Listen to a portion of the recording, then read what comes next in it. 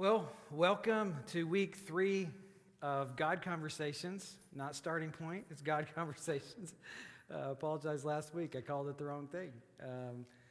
But here we are. We've got this week, we're at the halfway mark, and then we've got tonight, and then one more to wrap it up. So I'm just super excited about what we get to talk about, and for those people, thank you, honey. Watching at home, live, thank you for joining us, and I hope this is helpful. Also, anybody watching or listening to this on the audio on our podcast, we know that we really appreciate you, and hopefully this is helpful and a blessing to you as well. So let's just open our time with a word of prayer. Just ask God to bless our time, clear our minds from everything, distractions of the day, and what's going on tomorrow. But let's focus on His Word and what God would have for us. God, we come before you, and we get all of our instruction, all of our guidance, all of our hope from your word. You being its author, giving us a great gift to lead us not only just to salvation, but how to navigate life here on this earth, and the part that you would encourage us to play in building your kingdom. It takes our breath away to see the privilege that is before us. We thank you, Lord, for those that made the God Conversations with us and took the time and the effort. And we know that for many of us, it was many people, just little deposits that are moving us one step closer to the cross. And then, Lord, we knew that you opened our eyes to see our sin and our need for a Savior. And Lord, thank you that we belong in your family and that we acknowledge our sin and we acknowledge you as Savior and Lord, with power over the grave, Lord, that gives us great hope for eternity and in this life. God, this information is too good to keep to ourselves. We need to share it. That will take effort, work, and Lord, just help us take those first steps in God Conversations with others. I'm encouraged by hearing some that are here that have already diving in and they're having conversations. Lord, bless those. Lord, bring fruit from those conversations, Lord. We pray all this in Jesus' name. Amen. Well, just quickly in review, remember 1, 2, 3. What is the one? We hit on this in Luke 15, something that we all should remember. Anyone remember the one? Raise your hand if you got it. If you got it now. God values the one, doesn't he? He values the one. In Luke 15, there was 100 sheep.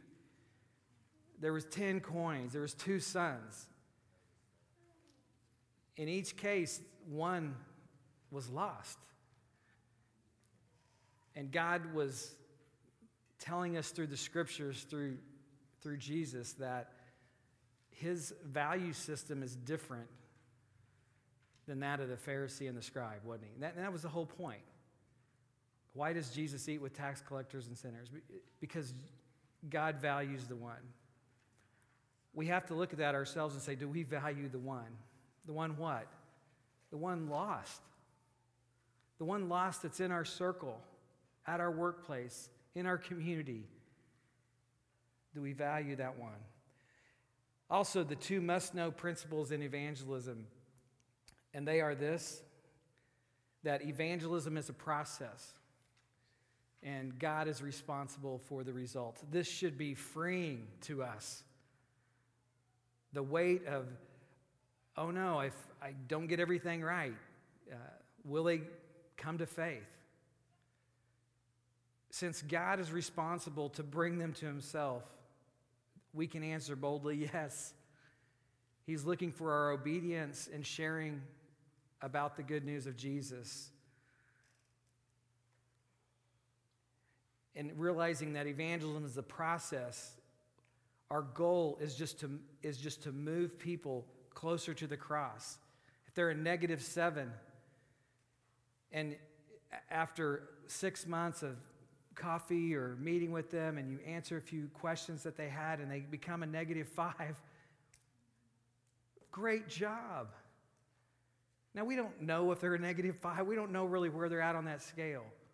But we just continue to have the conversation and pointing them to Christ. And don't fall short of sharing the good news, because it's through the good news that people are saved, not just through answering tough questions. And then we looked at the first one of these 3 barriers that keep people from embracing Christ. And these are the emotional barrier, the intellectual barrier, and the volitional barrier. And we're going to look at the intellectual and the volitional barrier tonight. But last week, we touched on this. The emotional barrier that we had put up here, it was, there we go, keeps going back. It resulted in what? It resulted from a bad experience, right? A bad experience with Christians or organized religion. And often the response when that happens is they pull back, they isolate from Christians or organized religions. They don't have anything to do with it. And we shared several examples of that. But our responsibility in that, if they've had a bad experience, or, Christians are just hypocrites or whatever. I mean, that was just one of them. And that's true, by the way, sometimes. I mean, that's sad. But our responsibility in this, and when they get stuck here, is that we're to build the relationship. If relationship is ever broken with someone else, you work to restore it. Restore the good. And it may start with just a friendship. And you get to a point to where you can share more of God's word once you get to know him. You earn the right to be heard.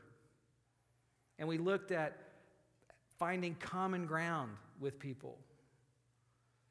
And we looked at, what's common ground, look like. And, it may be something that you do together. Maybe something, it could be a sport you like, golf or fishing or going to a game, or there'll be a day we get to go to games. I'm quite certain, but I don't know when again. But one thing that we have in common, remember, is a lot of people have this in common, is, what is it, Mike? We like to eat about noon. What's that called? Lunch. Yeah, so we have lunch in common, and you could just take someone to lunch and start to get to know them. Okay, moving on to the next barrier. The next barrier that we run into, the barrier that keeps people from embracing Christ, is the intellectual barrier. Now, what might be some examples of an intellectual barrier? Anyone? Very analytical. Okay. Someone very analytical, someone maybe that, hey, science and Christianity, they don't mesh. I mean, there's no way, right? That might be an intellectual barrier. What's something else? The Bible contradicts itself. Yeah, you can't believe this because I can read over here this and read over there that, and so, it can't be true.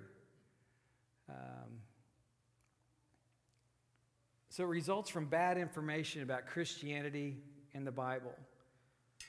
Other things I've heard from people are, well, what about the Crusades? I mean, Christians, come on. That's terrible. That's terrible. That's right. Or, hey, I saw something on the Discovery Channel, and it's explaining all this, and it's different than what the Bible says, so, I can't believe the Bible. A colleague of mine in the Bible Institute here once told me the story of a friend that said, hey, we need to get together, and I've found some research that I really want to talk to you about because it's really, I know you're going to want to hear it, and it's amazing. That did you know, this is what I found through my research, it's what this person told my friend, that Jesus actually got married to Mary Magdalene, and they had a baby. And that baby and that mother, after Jesus was killed, moved to France and became a part of the Merovingian line of kings. And my friend said, where did you get that research? And she said, it's this book right here. It's the Da Vinci Code.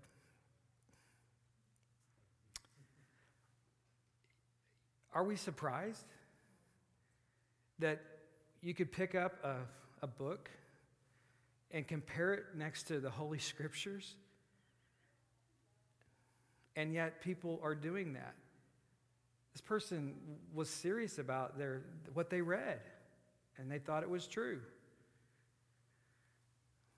Next to the Word of God, there's a book that came out years ago, maybe in the late 2000s, 8 maybe, 10, 9, somewhere in there. It's called The Shack. Anyone read that book? I heard some good stories about it, but it's sad that the author, William Young, denies the substitutionary atonement of Christ. And yet that book is, William Young got in front of pulpits all over the United States and preached, but he didn't believe in the blood of Christ for the forgiveness of the sins of mankind. He had kind of an everybody's in mentality. We can't lay the text of man next to the Holy Scriptures of God. No contest, right? So it's bad information that people get sometimes, and we need to work through it. Their reaction often in this is when they get that bad information is what? It's their indifference to Christianity and the Bible. They don't want, it's like, no thanks. It's not true. Because they got bad information, but they don't realize that their information is bad. So what's our responsibility in that?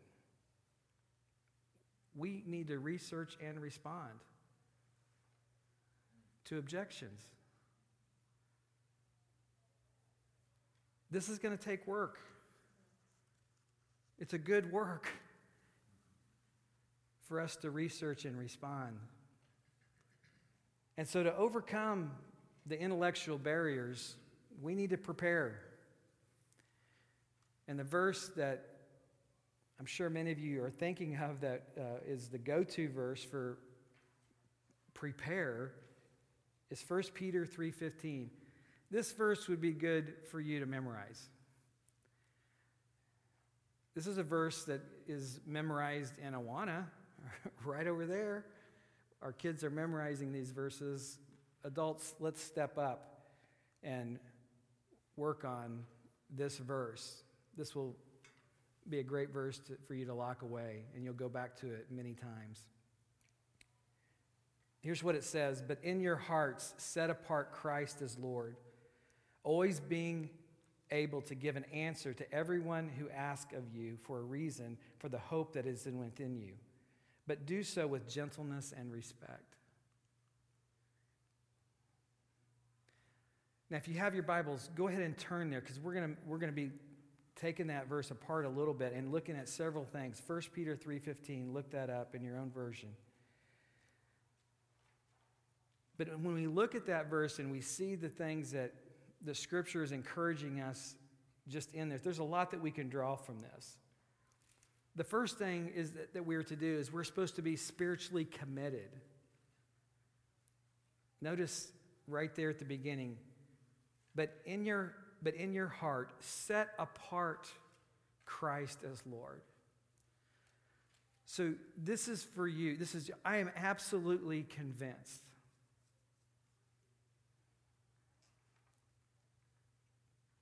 So you're to be spiritually committed.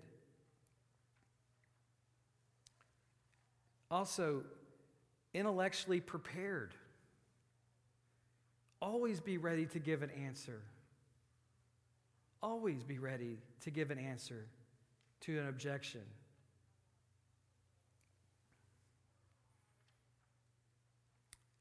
I like in Acts 14:1, Paul and Barnabas enter Iconium, and when they entered the synagogue, it says that they spoke in such a way a great number of Jews and Greeks believed. They spoke in such a way. There was preparation before they walked in. It's like, willy-nilly, just go in there. I don't know what we're going to say. What are you going to say? Yeah. They were prepared. They knew their audience. They knew how to talk to them. We too need to be prepared intellectually with our response. Also, be relationally sensitive. Notice at the end of 1 Peter 3:15, yes, we're going to give an answer for the hope that is within us, but we're going to do it with gentleness and respect. There is a delivery method that God is asking us to carry out, and that is when we answer, we are to do so with gentleness and respect.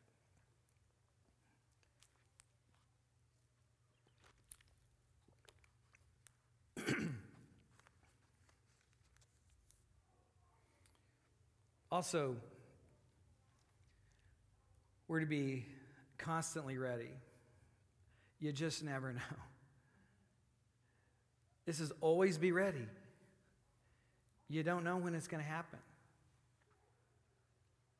My daughter's story last week, that is not how she thought God was going to answer that prayer with an Uber driver in Denver. It blew her away. But she knew that that man was the answer to her prayer. Start the conversation. Be ready. Look for it even. Expect it. Have ears to, I wonder, hey, there's an opportunity right there. I wonder how many opportunities, that we just sort of miss because we're just busy with our mojo and our agenda and the things on our schedule.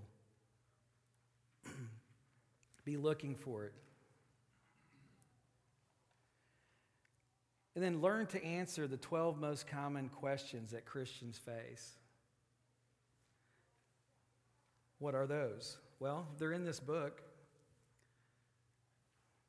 It's written here on the screen here. It's called I'm Glad You Asked by Ken Boa and Larry Moody. We have a course in the Bible Institute where we go through these questions. The name of the class? 12 questions. We keep it simple, okay? And we tackle them.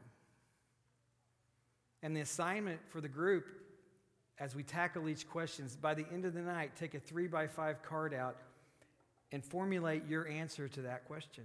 That's not hard. I mean, we did this in school. We did this with our kids, didn't we? When they're growing up, it's like we did flashcards and, okay, here we go. We're going to test our knowledge.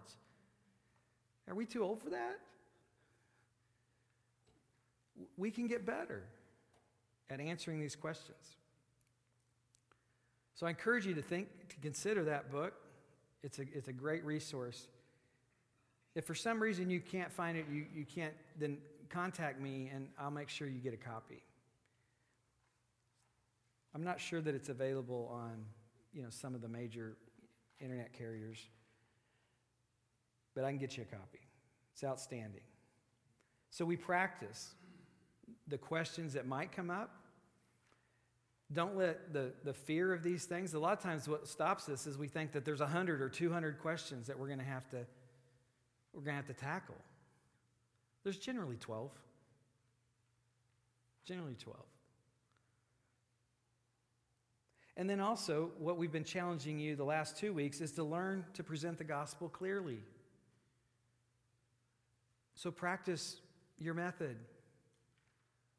Whether it's the good news, bad news, whether it's the spiritual laws, whether it's the Romans road, have a method, be able to practice it and be able to be ready.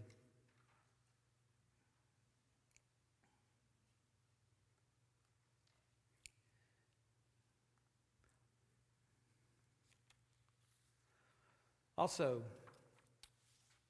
overcoming the intellectual barrier requires us to walk the walk. Walk the walk. Colossians 4, 5, and 6 says this: be wise in the way you act towards outsiders. Make the most of every opportunity.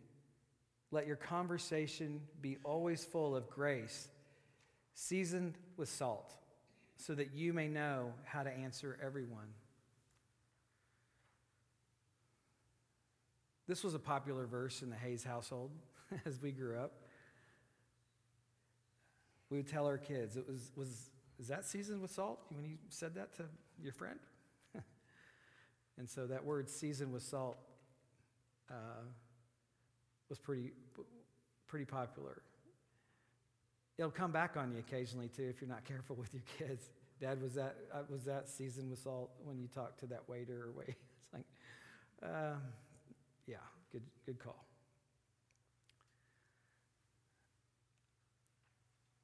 This word wise, to be wise, is the Greek word Sophia. It's defined as this: it's wisdom in its highest and noblest sense, demonstrated practically in challenging circumstances.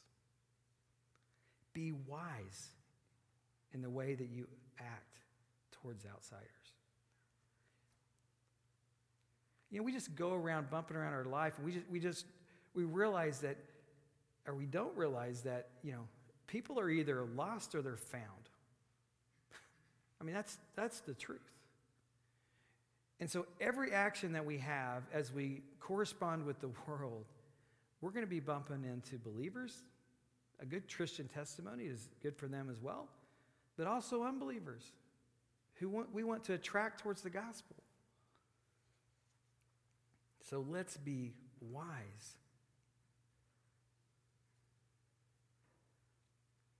Also, we need to talk the talk. We need to walk the walk, and we need to talk the talk. So walking the walk is with our actions and how we're treating people, and then with our mouth and as we speak. James 1:19 says, "My dear brothers, take note of this. Everyone should be quick to listen, slow to speak, and slow to become angry." Does that describe you?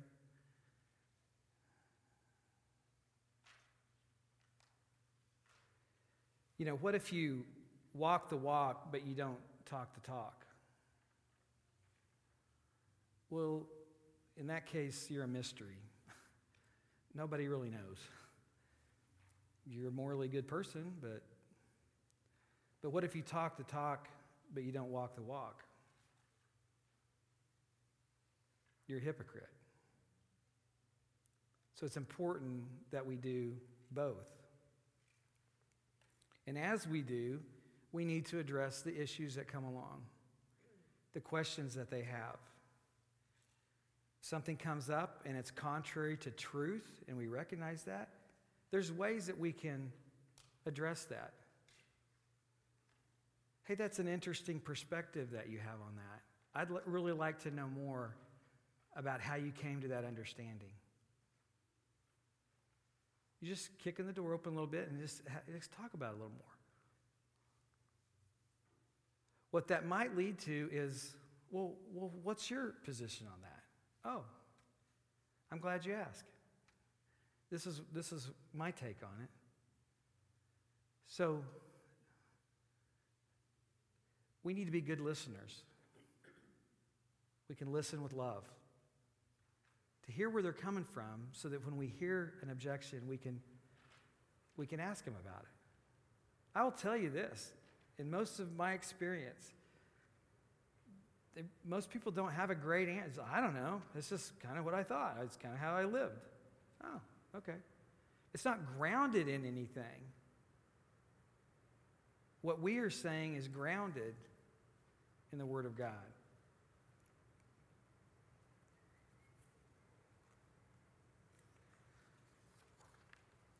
So listen with love, address the issues, and correct with gentleness. Paul is writing in 2 Timothy to his young protege, Timothy. And he's telling Timothy, as a young pastor, this is how we're to act. And in these verses, he says to them, keep reminding them of these things. Warn them before God against quarreling about the words. It is of no value and only ruins those who listen. Do your best to present yourself to God as one approved, a workman who does not need to be ashamed and who correctly handles the word of truth. Don't have anything to do with foolish arguments, because you know they produce quarrels. And the Lord's servant must not quarrel. Instead, he must be kind to everyone, able to teach, patient when wronged. Those who oppose him, he must gently instruct. Gently instruct. In the hope that God will grant them repentance, leading them to the knowledge of the truth, and that they will come to their senses and escape from the trap of the devil who is taking them captive to do his will.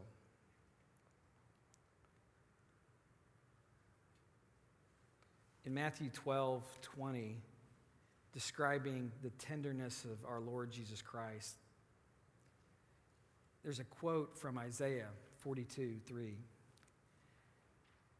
Describing Christ as a prophecy of Jesus in Isaiah, it says, a bruised reed he did not break, a smoldering flax he did not snuff out. That was Jesus. He was tender. And if there was a smoldering flax, there was hope. If there was a bruised reed, it could be mended. And that's a good reminder for us in how we handle people. I sometimes struggle with this because I'm very just, let's move on. I'm quick with words. I continually work on being a good listener. It's so important. Okay, moving on to the volitional barrier. Now, understanding that the volitional barrier is, does everybody understand what I mean by volitional? This is a barrier of the will, okay? A barrier of the will. There's an old saying that you can lead a horse to water, but you can't make him drink, okay? Well, that's true.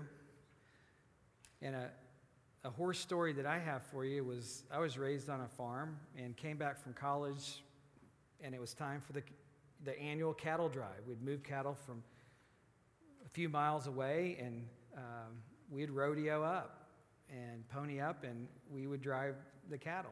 It was fun. I look forward to it every year, almost as much as I like harvest. I love the cattle drive. I remember, but me and horses, we had this love-hate relationship. And if you know much about horses, you just got to be boss, and you got to. I am not a horse whisperer, okay? And this seemed like they always had. They knew what I was thinking. They knew I was a little timid or whatever. But we were moving cattle, and these cattle started to break a certain way. And my dad was just, hey, we got to get around. You're the go. You know, and I'm like, there I am, beating a path, full gallop, trying to get around these cattle. And I have to cross a creek. Well, guess what? This horse doesn't go across water. You know?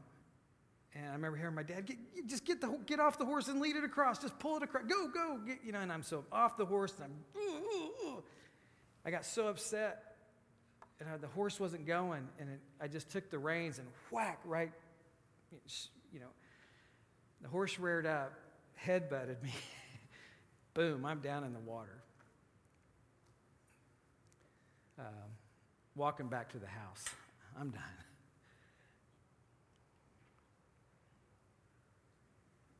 Horses can be stubborn. Not going to cross. Could it? Absolutely it could. Just wasn't going to. Not going to do it. And the volitional barrier that we run into sometimes with people, we have to first understand that God has given everyone a choice to believe what they want to believe. We're creatures of free will. You can be patient. You can answer their intellectual questions about God. And they may reject it time and time again, even though your answers are solid. Some people just don't want to give up the control of their life, even after you've answered the questions. They may acknowledge Jesus Christ as maybe creator, and he probably came, and maybe even the resurrection. But they're going to stop short of trusting in him for their salvation. But they'll acknowledge the facts about God, even in history. But they'll not turn their life over to God. Admit their sin and what he's offered in the Son through the blood of Christ.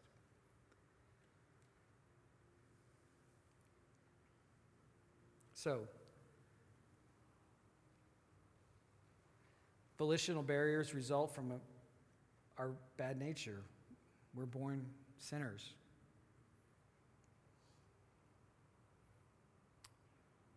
Their reaction, they're powerless.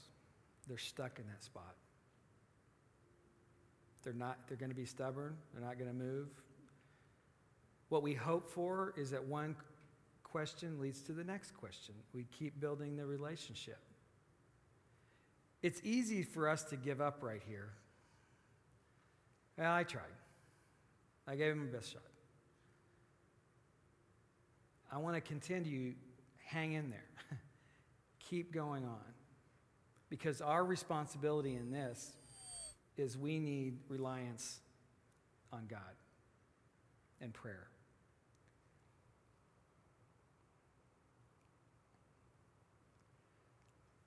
I think we first need to look at, we understand their condition. They're lost. Ephesians 2:1-3. You were dead in your transgressions and sins. You weren't just sick. You were dead. They were lost. Sometimes as believers, and maybe our life is pretty well in order, our morals are right, and we're living the Christian life. Okay, good. But sometimes we look at that sinner that doesn't know Christ, and we expect them immediately to act like we are. Well, why aren't you falling in line? Why aren't you giving up those bad habits? Why aren't you turning a corner? It's almost like we say, you need to clean up your life before you come to Christ. Really? What shot do we have to clean up our life without Christ? Christ comes first. We have to introduce them to him and trust the Spirit's power in their life to turn their life around.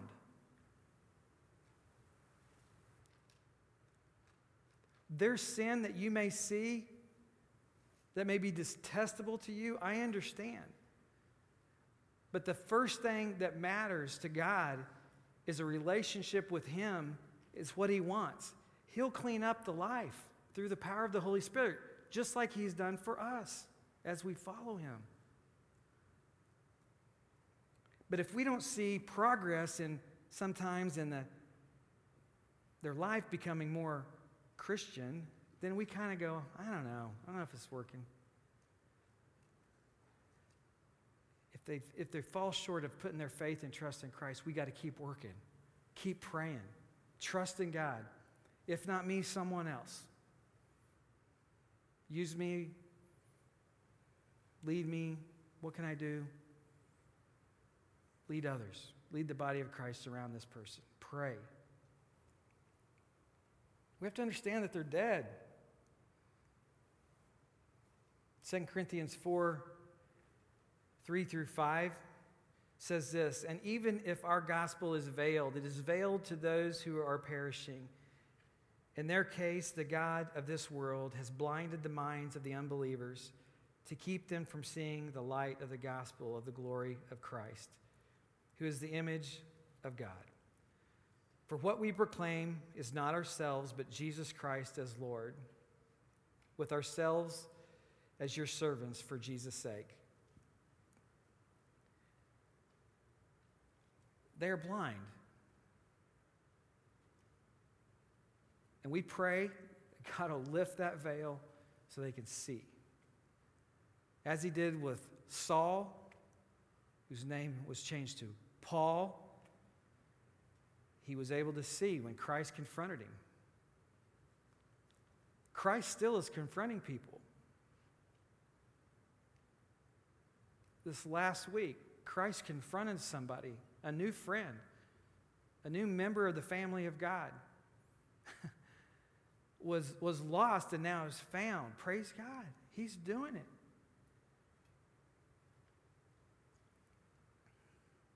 Don't let someone's blindness stop you from pursuing them.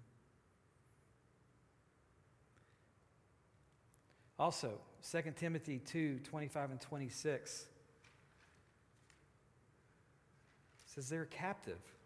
Those who oppose him, he must gently instruct in the hope that God will grant them repentance, leading them to the knowledge of the truth, and that they will come to their senses and escape from the trap of the devil, who has taken them captive to do his will.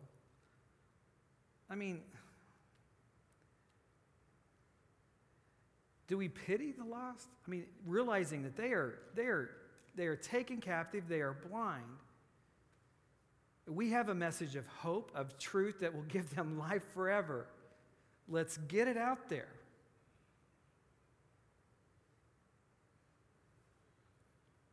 And I hope that these sessions are leading you to a perspective that I can have a conversation. I can do this. I'm going to get in the game of evangelism. I'm going to start telling people. Someone recently, real recently, today, I just heard. Well, I'm talking with this friend. I'm not sure person's a believer. Comes to church, right in the car. We start talking. I decided I'm going all in. I'm going to start the conversation. Great job. Way to go.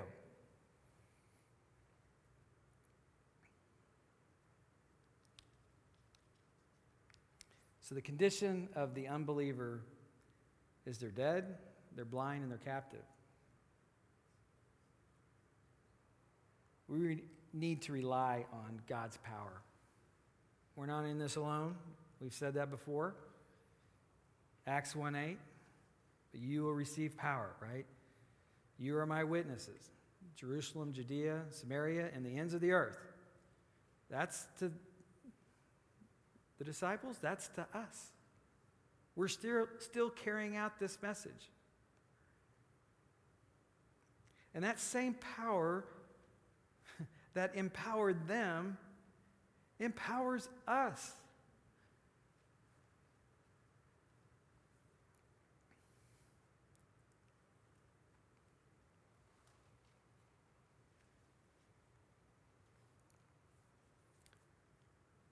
What is the ultimate goal?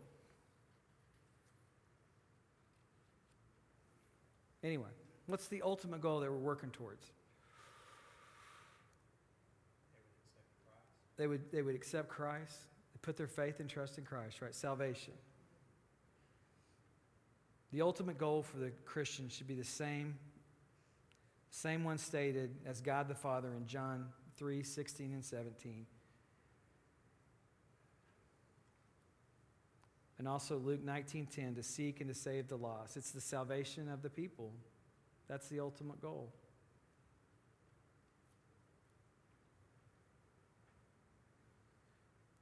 In order for the church to be successful in reaching this goal, we need to have a game plan. We need a game plan.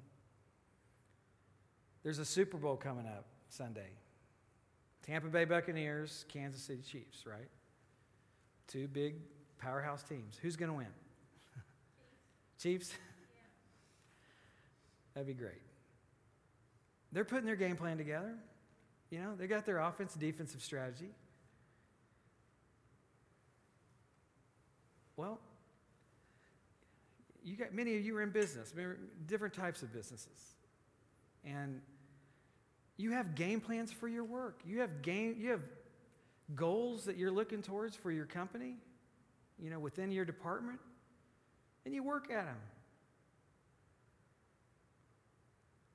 So should the church. And that's us. It's you and I. God's game plan, it's clear. We touched on this already. We could always go back to it again. The Great Commission, right? We're to go, therefore, and make disciples of all nations, baptizing them in the name of the Father and the Son and the Holy Spirit, teaching them to observe all that I have commanded you. And behold, I am with you always, even to the end of the age. God's game plan is to win. Make. That's evangelism. It's what it's going to require. The telling of the good news. His game plan is to bend. That's discipleship. That's that Romans 12:1 and 2 thing, where we have to be transformed, not conformed to the world. We understand the world's ways, but now we're new. We need to understand God's ways. Much effort is needed right here in discipling ourselves. Understanding God's word, renewing our mind. A lot of work involved. Is it worth it? Yeah.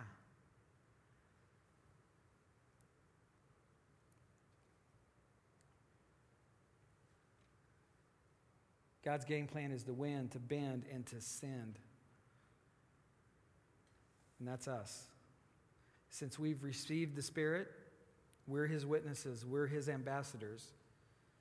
2 Corinthians 5:20 says, we are therefore Christ's ambassadors. It's as though Christ is making His appeal through us. And you know what? He is. He is making it through us. So let's get in the game. There's an enemy on the other side of the field. Satan has a game plan. John 10:10 says, the thief comes only to steal, to kill, and destroy. That's real.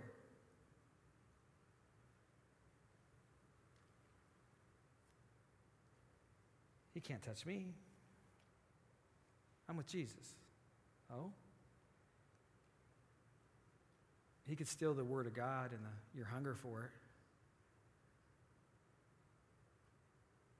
He could kill your faith and obedient walk. Not your position with Christ, if you've trusted in Him. He can destroy your witness.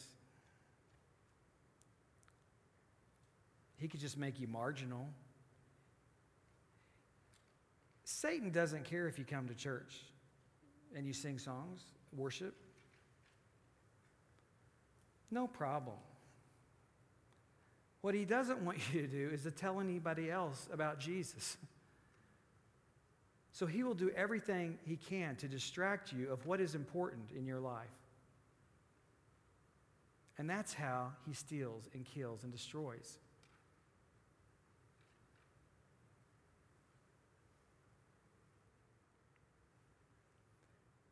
I have to believe that every believer in Jesus Christ, especially as they grow older, there's something within their core that says, I would love the opportunity to lead one person to faith in Jesus. I would love that. And I believe that God wants that too.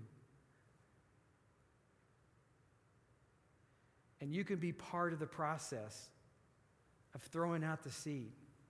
We don't take credit for any of it, right? We've already said that. We've established that God does the heavy lifting. He's the one that makes things grow. But he often uses his body. Often. Most of us came to faith by someone else telling us. So let's get in the game. And to do that, we need to know how to communicate with God. And we need to do it better.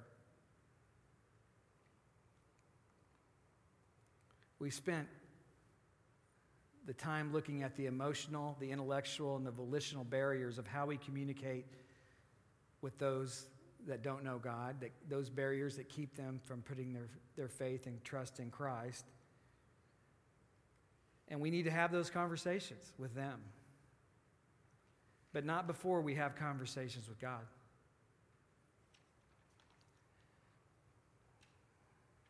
Luke 10:2, the harvest is great, but the workers are few. So pray to the Lord who is in charge of the harvest.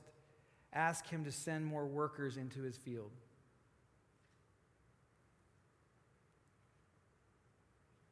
Are we praying this prayer? The harvest is plentiful, the workers are few. We need to pray for laborers. This is going to be your prayer journal for a little while. This is something that you could go to, 6 things that you can pray for. Pray that God will send. Send me, send others, send more. Something we should be praying for.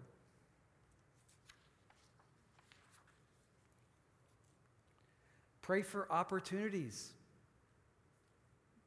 All these are granted in Scripture. Paul to the church of Colossae says this, at the same time, pray also for us that God may open up doors for the word to declare the mystery of Christ, on account of which I am in prison. Even in prison, Paul's saying, I'm praying for opportunities. Give me an open door. He wasn't necessarily saying, give me an open door out of this jail. He was just saying, give me an open door to share Christ.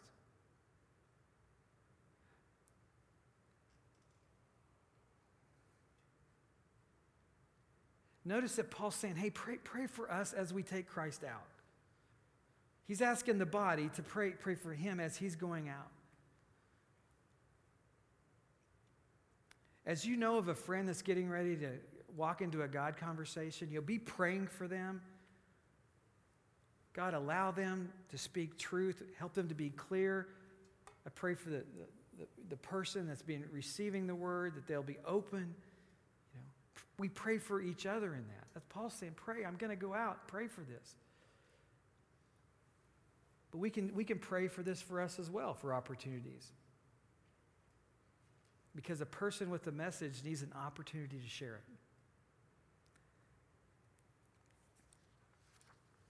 We touched on this last week, but we need to pray for boldness. In Acts 4:29, they prayed for boldness. And in verse 31, just 2 verses down, God answers the prayer, gives them boldness. That's a prayer God wants to answer. Our boldness needs to overcome fear instead of the fear overcoming our boldness. There in Acts 4:29, now the Lord, consider their threats and enable your servants to speak your word with great boldness. Verse 31, after they prayed, the place where they were meeting was shaken, and they were filled with the Holy Spirit and spoke the word of God boldly. They prayed for boldness, they received boldness. Let's pray for boldness. Is it wrong to pray for success? 2 Thessalonians 3:1, finally, dear brothers and sisters, we ask you to pray for us. Pray that the Lord's message will spread rapidly and be honored wherever it goes, just as when it came to you. Just pray that the gospel goes forward quickly. It may take much effort, but it may not. Sometimes I'm blown away when an opportunity comes and the gospel is shared and I hear a story and it's like, just shared Christ and that person just turned and said yes to Jesus. Their life forever changed. I hear those stories. That's amazing. God is doing that. Doesn't mean that much work in the years before, the planting, the turning the soil, the fertilizing, the water, didn't happen. But as we take the gospel forward, be ready. And pray for success. Pray that God will do it. That's a prayer of mine often when I'm sharing Christ with some. I just say, do it, God. He knows what I mean. Just save them. Open their eyes. Save them now. As they read the scripture, and I'm praying, it's your word, Lord. Do it.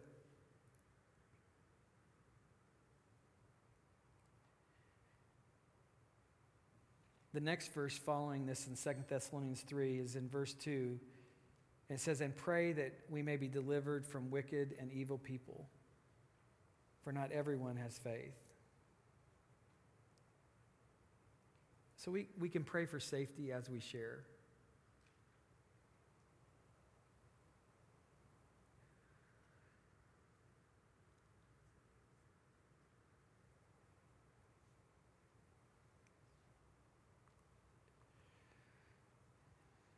And the last one is pray for salvation.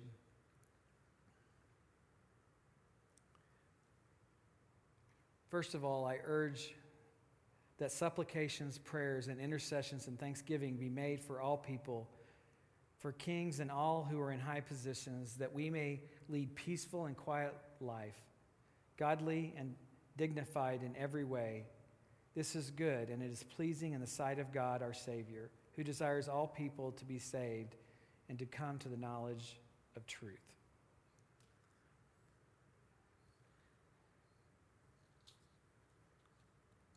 We can pray, certainly, for individuals by name. That, according to this, is biblical. But we can also, even more, we can pray for the church that is around those that don't know Christ. In addition to us, that we pray for them as well.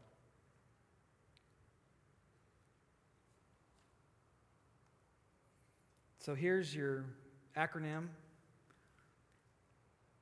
LOBSSS, LOBS. Everybody say it. LOBS, okay. LOBS. Laborers, opportunities, boldness, success, safety, salvation. These are all the ways that we're encouraged to pray in evangelism.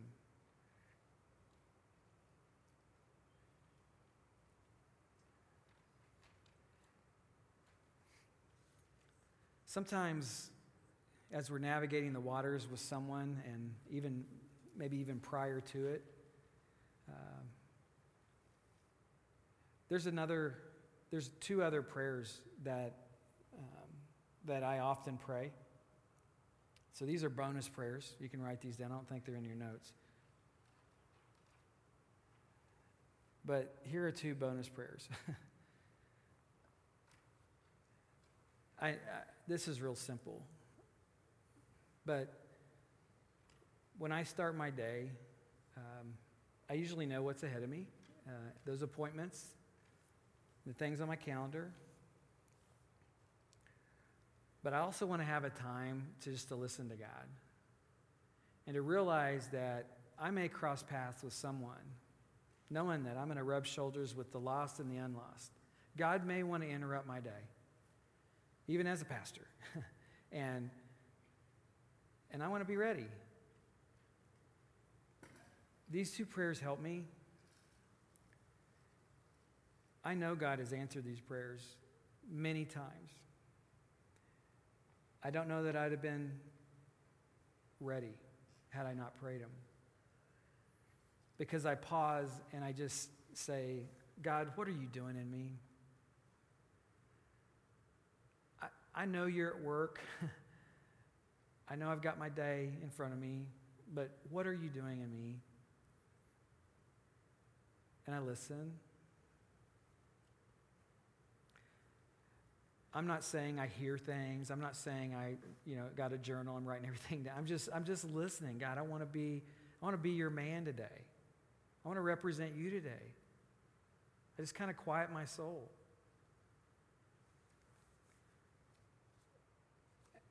And I follow that with, God, what do you want me to do? Pretty simple. Okay, God, you're at work. Here's my day. I give it to you. Help me to know what to do today. Nudge me in an area that I need to be nudged. Help me not to be so busy with my schedule and my agenda that I miss an opportunity to represent you the way you wanted me to represent you.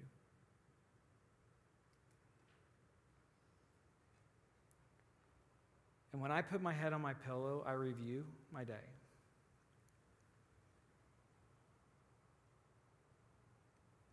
I'm not saying I bat 1,000, okay? But there are definitely times that I've felt God's nudge. Just, hey, whoa, right there. And I need to move towards that. I may pause and go, am I? And maybe pray again something. Lord, is this an opportunity? I don't want to miss it if it is.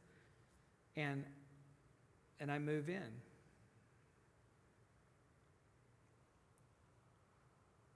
Again, just the process, turning the soil, watering, fertilizing, just trying to point people to Christ. These prayers are helpful for me. Okay. We've got a couple minutes here at the end.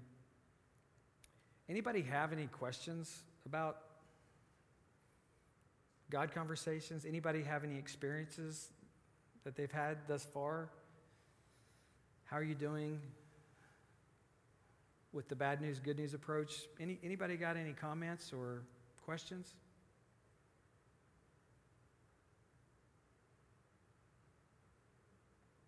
Yeah, Craig.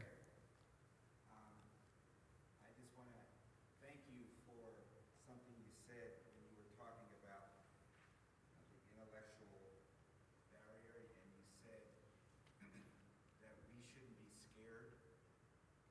And that really resonated with me because I can remember having to learn the hard way that whenever I run into someone who is a super intellectual and they have all of these intellectual objections, what I would do at first is I would run around trying to get them references for their objections. So like, one guy would say, well, what about the dinosaurs?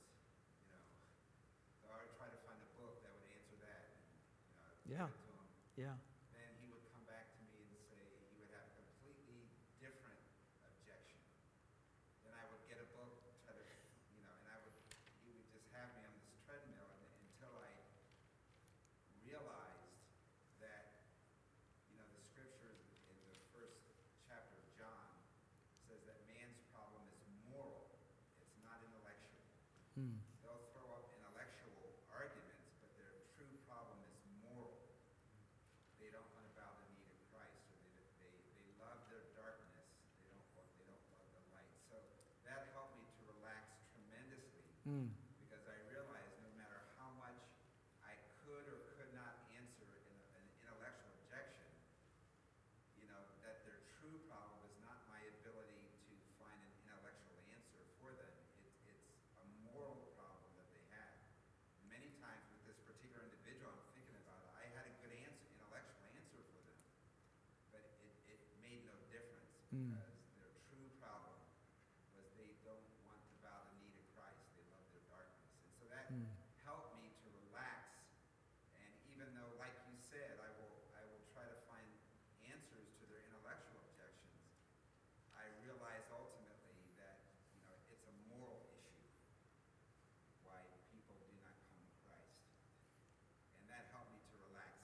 Yeah. So if Yeah. I don't have the answer, sometimes I won't beat myself up. Yeah. Because I realize it doesn't matter. With people, you can give them the right answers, and still they're going to come up with something else Yeah. as an excuse. Thank you, Craig. And another encouragement is get to Christ quickly. For those reasons. And maybe tackle, somebody that's a highly intellectual. And that's not hard. I understand what you went through. It's not hard to be more intellectual than me. And so most people are, okay? So, but I'm kind of this real practical guy, and so I kind of bob and weave through those things. And but I'm getting to Jesus quickly. And I might take on, some of those questions and do the same things you do some research, come back and give an answer. But then maybe try, since you've honored him in that way, say, hey, maybe next time, I could just share, why I believe what I believe. I mean, and just because it's not your answers really that are going to wow them. I mean, even if they're right, if it may be, but bring the gospel to them. Let them be confronted with the gospel and lay that down. And you could do that through your own story. It's part of what we're going to be covering next week in your story. What's your story? Have you told it recently? It's beautiful. If we sat down together, I'd love to hear it. When's the last time you've told your story? But having a story and being able to say, I would love to tell you why I believe what I believe. And in that is the gospel. Okay? So keep going. Way to go. Brian, you had your hand up. I was just thinking, I believe the first session, this has stuck with me since then, is your observation that we think we are more important than we really are. We think we're more important than we really are. Okay, yeah. God not only has the responsibility, but he's a co-laborer with us. Yes. We've seen that everywhere in the last couple Yes. of Bible study, even in the list of those 6 or 7 points you just had. God Yeah. is the one that does the thing. He is the one you pray for God. That's right. You don't pray, God, get out of the way, because let's do it. That's right. Right. Thank you, Brian. Yeah, he's co-laboring with us. He is with us. Even we don't recognize it, even in the midst of chaos, in the midst of that question we don't have the answer to, he is there. Remember Peter in the garden, and you can't take Jesus away, and Jesus, like, you don't know what you're doing, Peter. And what does Jesus say to him? He goes, Peter, Satan wants to sift you like wheat, but I prayed for you.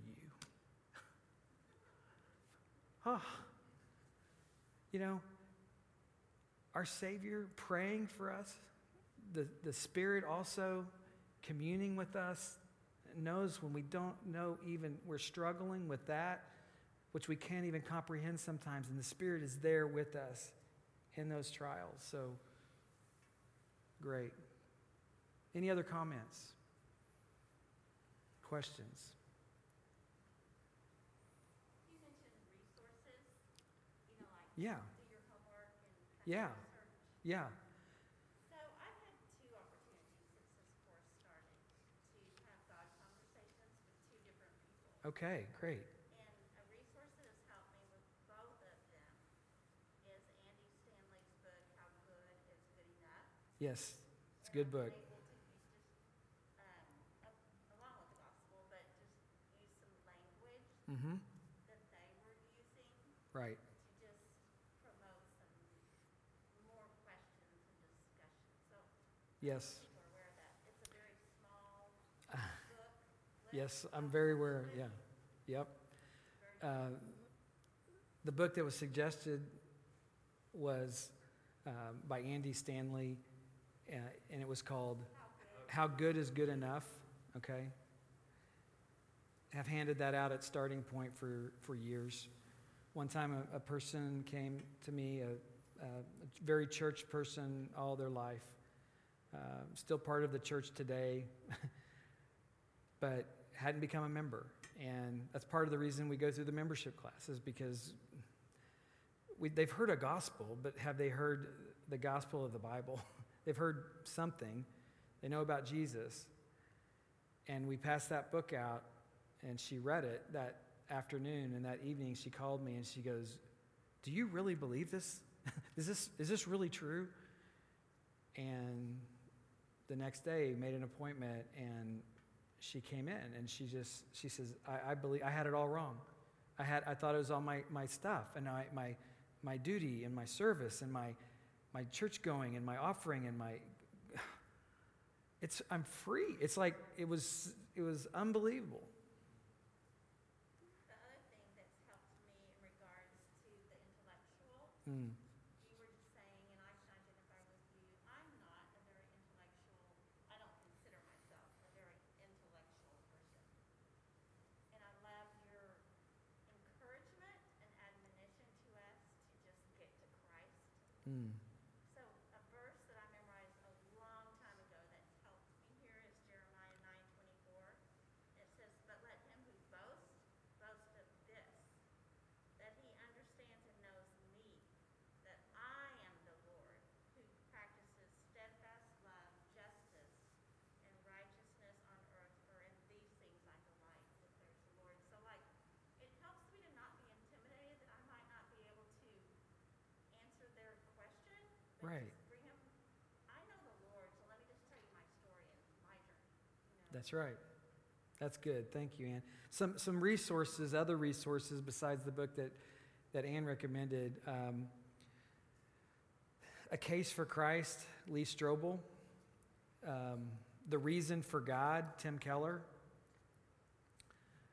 Here's a classic, Who Moved the Stone by Frank Morrison. This dates me, I know. Evidence That Demands a Verdict, Josh McDowell. And then he wrote another book, More Evidence That Demands a Verdict. So these are some materials, and certainly this book right here, I'm Glad You Asked, by Boa and Moody, are very helpful in helping us navigate the waters of the most questions that are asked. And as you're moving through and as you're answering, continue to bring Christ forward. And the changed life in you is a testimony that they cannot refute. And they're wondering, as we're sensible and as we're peaceful and as we're tender, they're going, my life doesn't look like that, and I want that. And the gospel becomes more attractive. Okay? Anyone else? Mike. Well, you've hit on this, but I'm just so reminded. I mean, I'm probably kind of in that same camp like Ann would say I'm not, but it's like I'm reminded it's like the power is in the gospel. It's like that's the ultimate power, no matter what I do or don't know. Right. And like Right. you said, and we've talked about, just keep pointing back to Christ, because it's like Craig said, you can honor them and go and, or like you said, honor them in what their question was and get back to them. That there comes a point where it's like, okay, what are you going to do with the Christ that are presented to you? Right. And just, I don't know, for me, I try to keep it simple, Yeah. because the power is in the gospel. It is. And don't fall short of once a gospel presentation is presented. Is there anything keeping you from trusting Christ? Ask that question. Well, if there is an objection, have a pad of paper and a pen down. Write it down. Why? Because you care. And if there is an objection, you're ready to write it down. And if there's not, invite them. Invite them to trust. If there is something, maybe they say, well, I don't know what my husband's going to say. I don't know I don't know what they'll say. And say, well, how could you, possible answer, how could you ever, we could take some time with that. Maybe you could go home and talk to him about that. But if you knew the truth and you knew this was true, how could you keep this from your husband? if it was true and you're convinced that it is, then introduce him to what message you just received. You want some help? We can talk together with him. And I would offer that the same to any of you, that if you know someone that doesn't know the Lord and you want to have a God conversation and you're nervous or scared about it, and we've all been in that camp, okay? I'd be happy to go with you and share the gospel. You can observe, and it's your love that greased the wheels for even having that opportunity.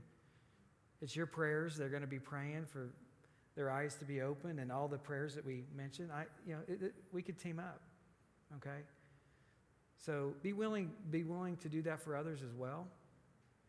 But if you have somebody on your heart, and this person needs Christ, and I'm stuck, talk to me, okay? Was there another hand up I saw maybe? Yeah. I was just going to make a statement. It's kind of what you said. I found over the years that sometimes they just want to be asked. They've Yeah. already heard the gospel. They already know the Yeah. gospel. They've heard the presentation. And there's been many times where I've just asked them, is there any reason why you can't accept Christ right now? Yeah. Because sometimes they just want someone to just ask them. Make the statement, let's make a commitment right now. And 9 times out of 10, they'll actually say yes. Yeah. So it doesn't give them a chance to come up, because if you put too long into it, then what happens is they start coming up with excuses for not making that decision. Yep. But what you do is you put them on the spot, and then once they made that, then they have to make a commitment right then and there. So the answer is either yes, they say yes, or they say no. But at least now they've reached that point where they have to make an actual decision on it. Yeah. And it doesn't mean that they won't change their mind later on, and it doesn't mean you stop being their friend. Sometimes we do friendship evangelism just to kind of let them know that in spite of the fact that they may have said no, that you're not going to stop being their friend or stop hanging out with them anymore simply because they said no. But that's what happened to me. Someone put me on the spot and basically said, hey, and at that specific moment I said no, but an hour later I said yes. Mm. So it was just one of those things that because someone confronted me with it, Yeah. on the ride home with another friend of mine, by the time we got to my home, I'm like, okay, we need to talk. Right. So it just really kind of, and so Right. I've used that many, many times. It's just actually, you've heard the gospel. What is it that you don't know that you want to know? And is there a reason you can't do it right now? Yeah. Yeah. Sometimes that's all I want is to be asked. That's good. Okay, next week, we're going to look at evangelism in the red zone. No doubt the Kansas City Chiefs are going to be in the red zone a lot this Sunday, and hopefully they go on through and score. There showed my colors, didn't I? But hey, there's people that get right down inside the 20, okay? Maybe they're inside the 5. And how's the deal closed, okay? And you're picking up on how you close. I mean, it's that kind of attitude, okay? So evangelism in the red zone, preparing your story. You have a story to tell. When's the last time you told it? And we're going to talk about how to prepare your story, and then we're going to say launching into God conversations, okay? I know you're already doing it, you're launching, but we're going to send you out. And also, as you're having those God conversations, I would love to hear back from you. You know my email address. It's brianhayes@wildwoodchurch.org. I'd love to hear your God conversation stories. If you want to do that in person, I'd love that even more. So thank you all for coming, and we will see you all next week.